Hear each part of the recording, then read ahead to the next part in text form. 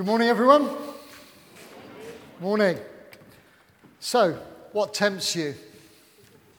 What's your temptation? What draws you away from the goodness of God? The thing is, how do we distance ourselves, as we heard, from the source of temptation? And let's be honest, we all get tempted. How do you distance yourself? This clip tells us something about our moral world, something about the world in which we live, the reality of life. And as the psychologist says, they don't care about doing wrong, but they do care about being caught. You know, the temptation is not to take temptation seriously, isn't it? You know, we need to take this issue that Jesus is talking to us this morning about. And as we see in the scripture, at the earliest point in the Garden of Eden, even at the beginning, our moral stance is that we will be tempted. That is part of it.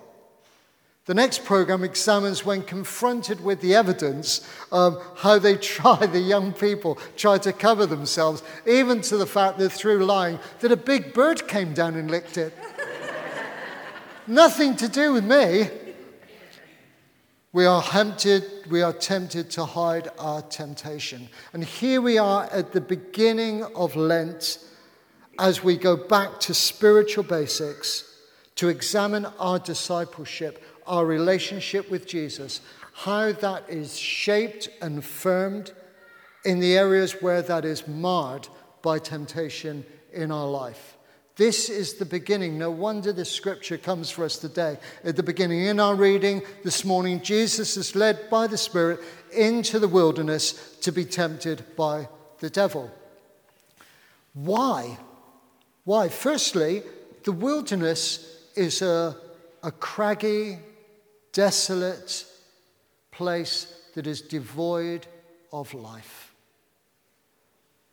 Why would he take him there? To the very place that Jesus would have to rely on this anointing of the Holy Spirit, which he has just received. Jesus has just been baptized. The Holy Spirit has descended on him. We hear those amazing words, really echoed this morning from the cross. You know, this is my Son whom I love. With him I am well pleased.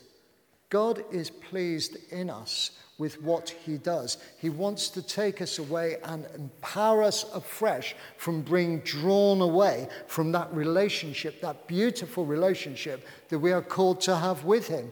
This is effectively the start of Jesus' power-filled ministry. To confront evil, the devil, Satan, the accuser, the deceiver, whatever you would want to call him in his tactics, he will be, as they say, hell-bent on drawing you away from a deeper and loving relationship with the Father. That's what he's about.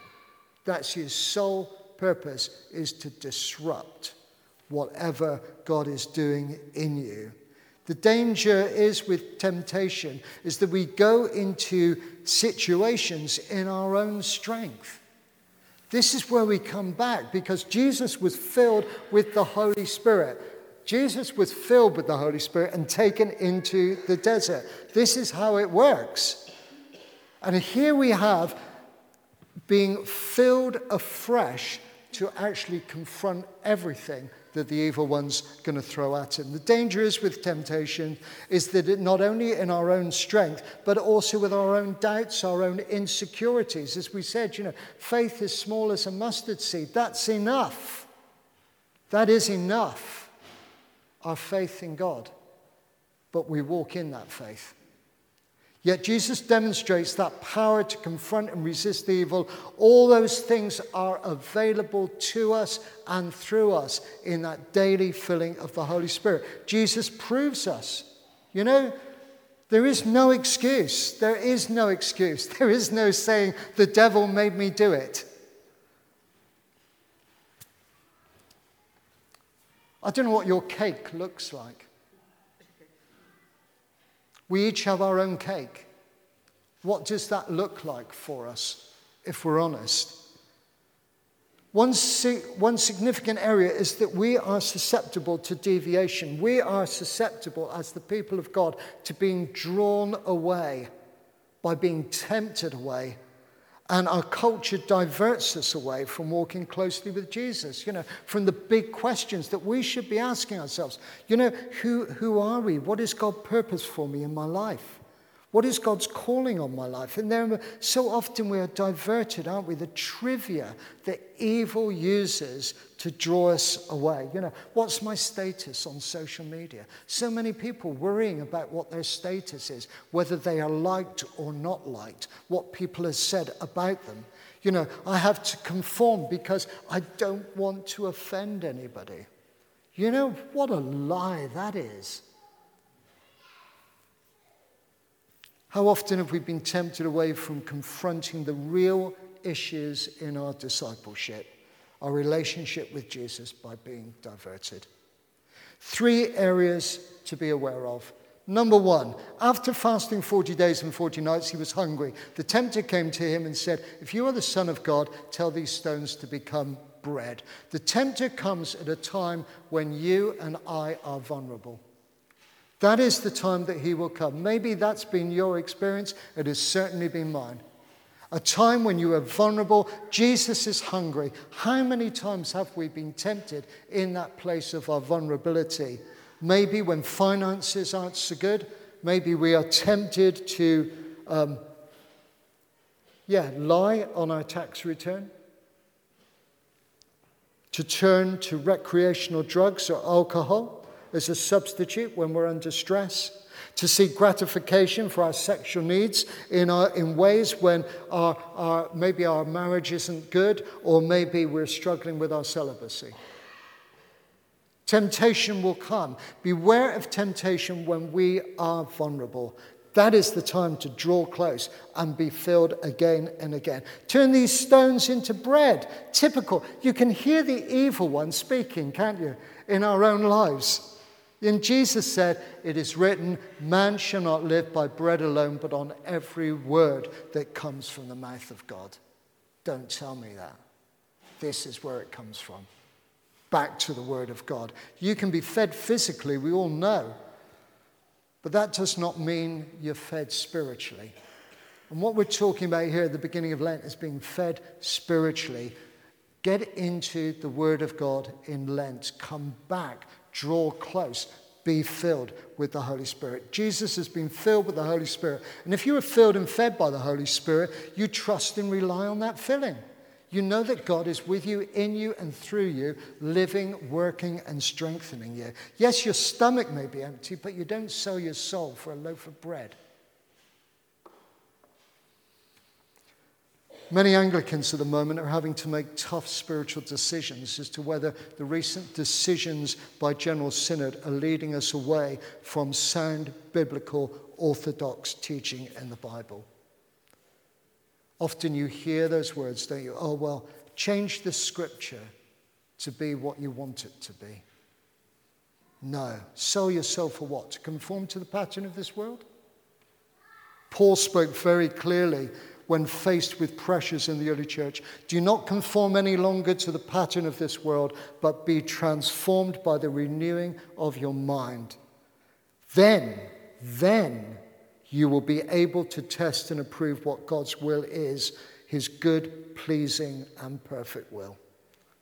The answers are all there in the Word of God for us if we go back and hold to it. The evil one is persistent. Next is we move, second level, we move to a different level.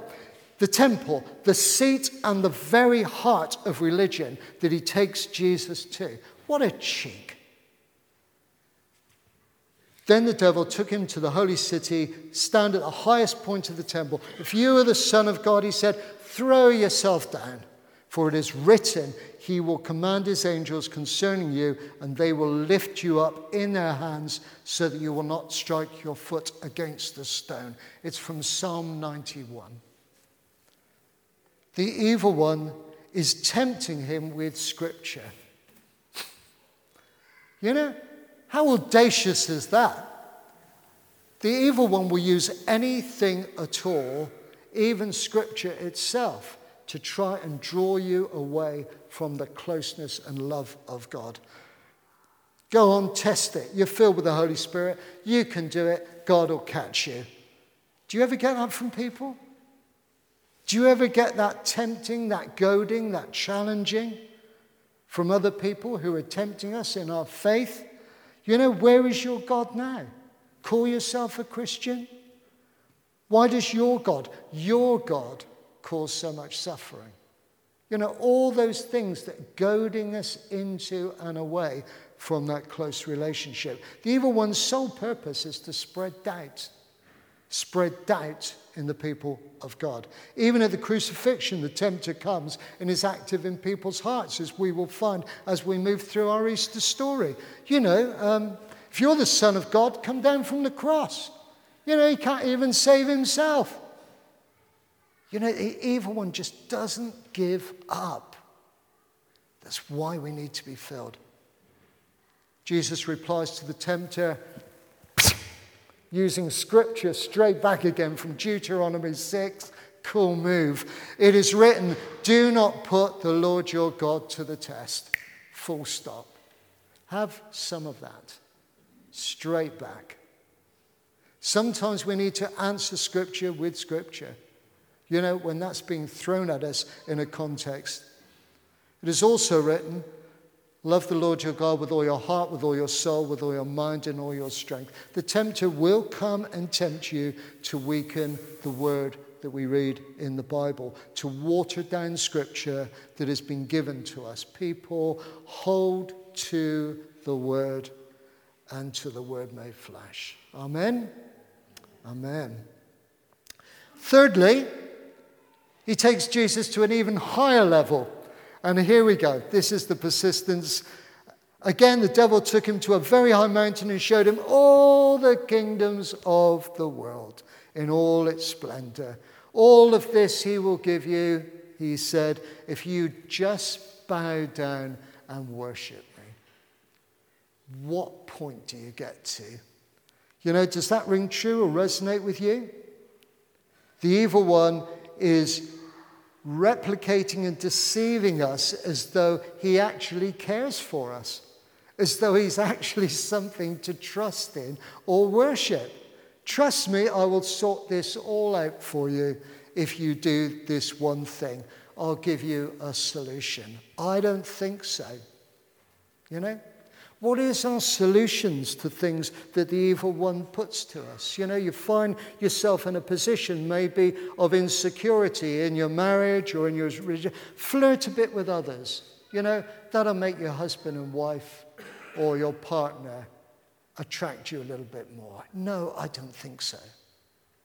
Go on, spend that hard-earned cash on the lottery. All your problems will be solved. You can even give a few quid to the church. You know, have the larger car. You know, never mind the overdraft. Have the larger house, like your sister or your brother or your neighbor, you know, which you've coveted for ages. Deserve it. You deserve it. Gosh, you know, Clive, you deserve this more than anybody else I know. Why not? Grab that promotion, but grab it by stealth. But what have you got to give up in order to get it? That's the thing. The devil never shows you what the real deal is, what you've got to give up to get. I don't come to church anymore because I have to work 6 days a week to keep up my lifestyle. I've heard it time and time and time before. I don't come to church on Sunday because I'm so busy for the other 6 days. If you're busy for the other 6 days, this is the one place you need to be on the seventh day, to empower you, to equip you, to hear God's word, to go out empowered into the world, to have this supportive structure that we talked about being church. As you know, to engage in worship, to reset your spiritual life in worship for the one who can do all things. To stir up the gifts in us, to stand firm in faith together, to gain strength from each other in our shared discipleship. I can give you a list of things, and I'm sure you have them too. of where the tempter offers us so much if we worship his ways. Fame, popularity, money, significance, greed, status, pride, lust. The list goes on. He will offer you everything. I remember speaking to somebody some time back who said, I said, what are you giving thanks for? And they said, actually, I'm giving thanks for the pay at pump at the garage. It's a great thing. Well, tell me about it. Why are you giving thanks? And they said, well, actually, I have a huge issue with gambling and addiction. I fill my car up and I go into the booth, and there in front of me is all the scratch cards and everything. And now I pay at pump because I go and I don't enter into temptation. And I give thanks for pay at pump every day. That's another thing, how the evil one changes our vocabulary to soften the temptation, isn't it? You know, I'm having a flutter on the horses. You know, the highest number of suicides are being recorded through younger people who have been caught in the grip of online gambling at the moment. He or she is having an affair. An affair? No, I think it's called adultery, isn't it? I've massaged, I love this one, I've massaged my tax return. I think they call that deception, I think. In response to all this, here's a phrase we need to learn more and more, brothers and sisters. Jesus says, away from me, Satan, worship the Lord your God and serve him only. Yeah? Away from me, Satan, it is written, worship the Lord your God and serve him only. Where does my strength come from?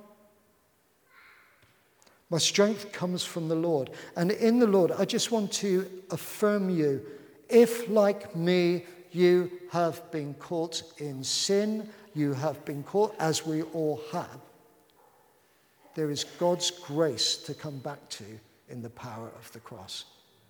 Don't stay with that guilt in your sin. There is the line. I am forgiven. I am restored. I am whole. I am back with you, Jesus. Yeah? Don't be defined from your past, but be defined by your life with Jesus in the future as you step over that line. Be restored. Be made new. Be filled. Jesus went into the desert filled with the Holy Spirit. Paul talks about putting on the armor of God. You don't go into a situation unless you have the armor on. Pray for the armor on every day. The things that we will face. The devil doesn't have a day off. He doesn't give up on Sunday. Might be people actually sat here now. We might be sat here thinking, well, I didn't like that worship song. No, behind me, Satan. I am here to worship my Lord and my God. It's not about preference.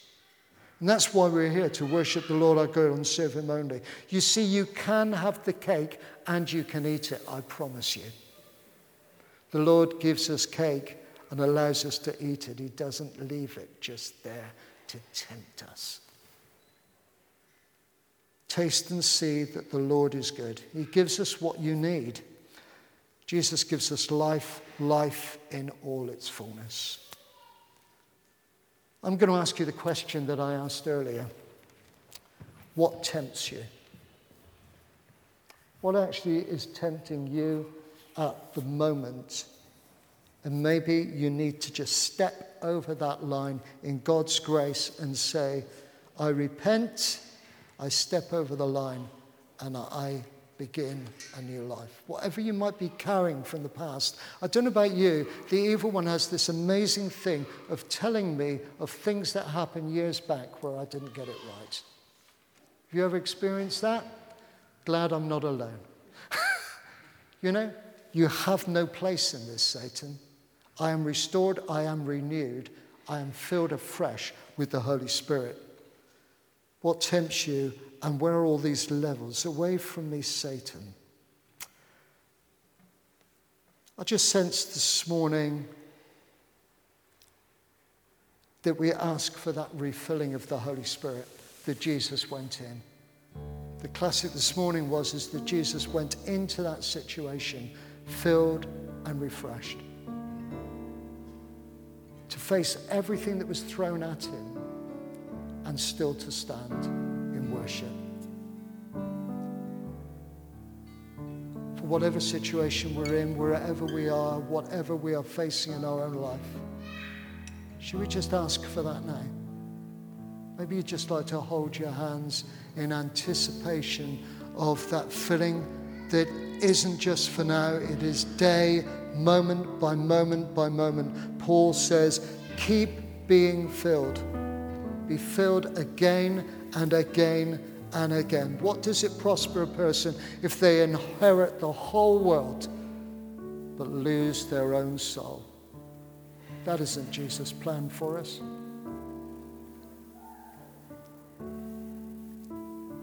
Come, Holy Spirit, I pray. Would you fill us afresh this Lent as we move towards Easter? Would you restore our relationship with you? Would we be filled again afresh to withstand whatever we are facing in our discipleship? To truly reflect, Lord, the beauty that you see in us and through us and that we see in you.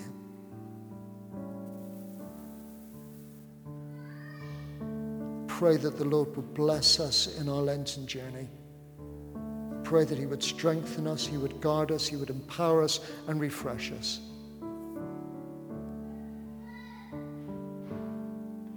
That we would use those words again and again.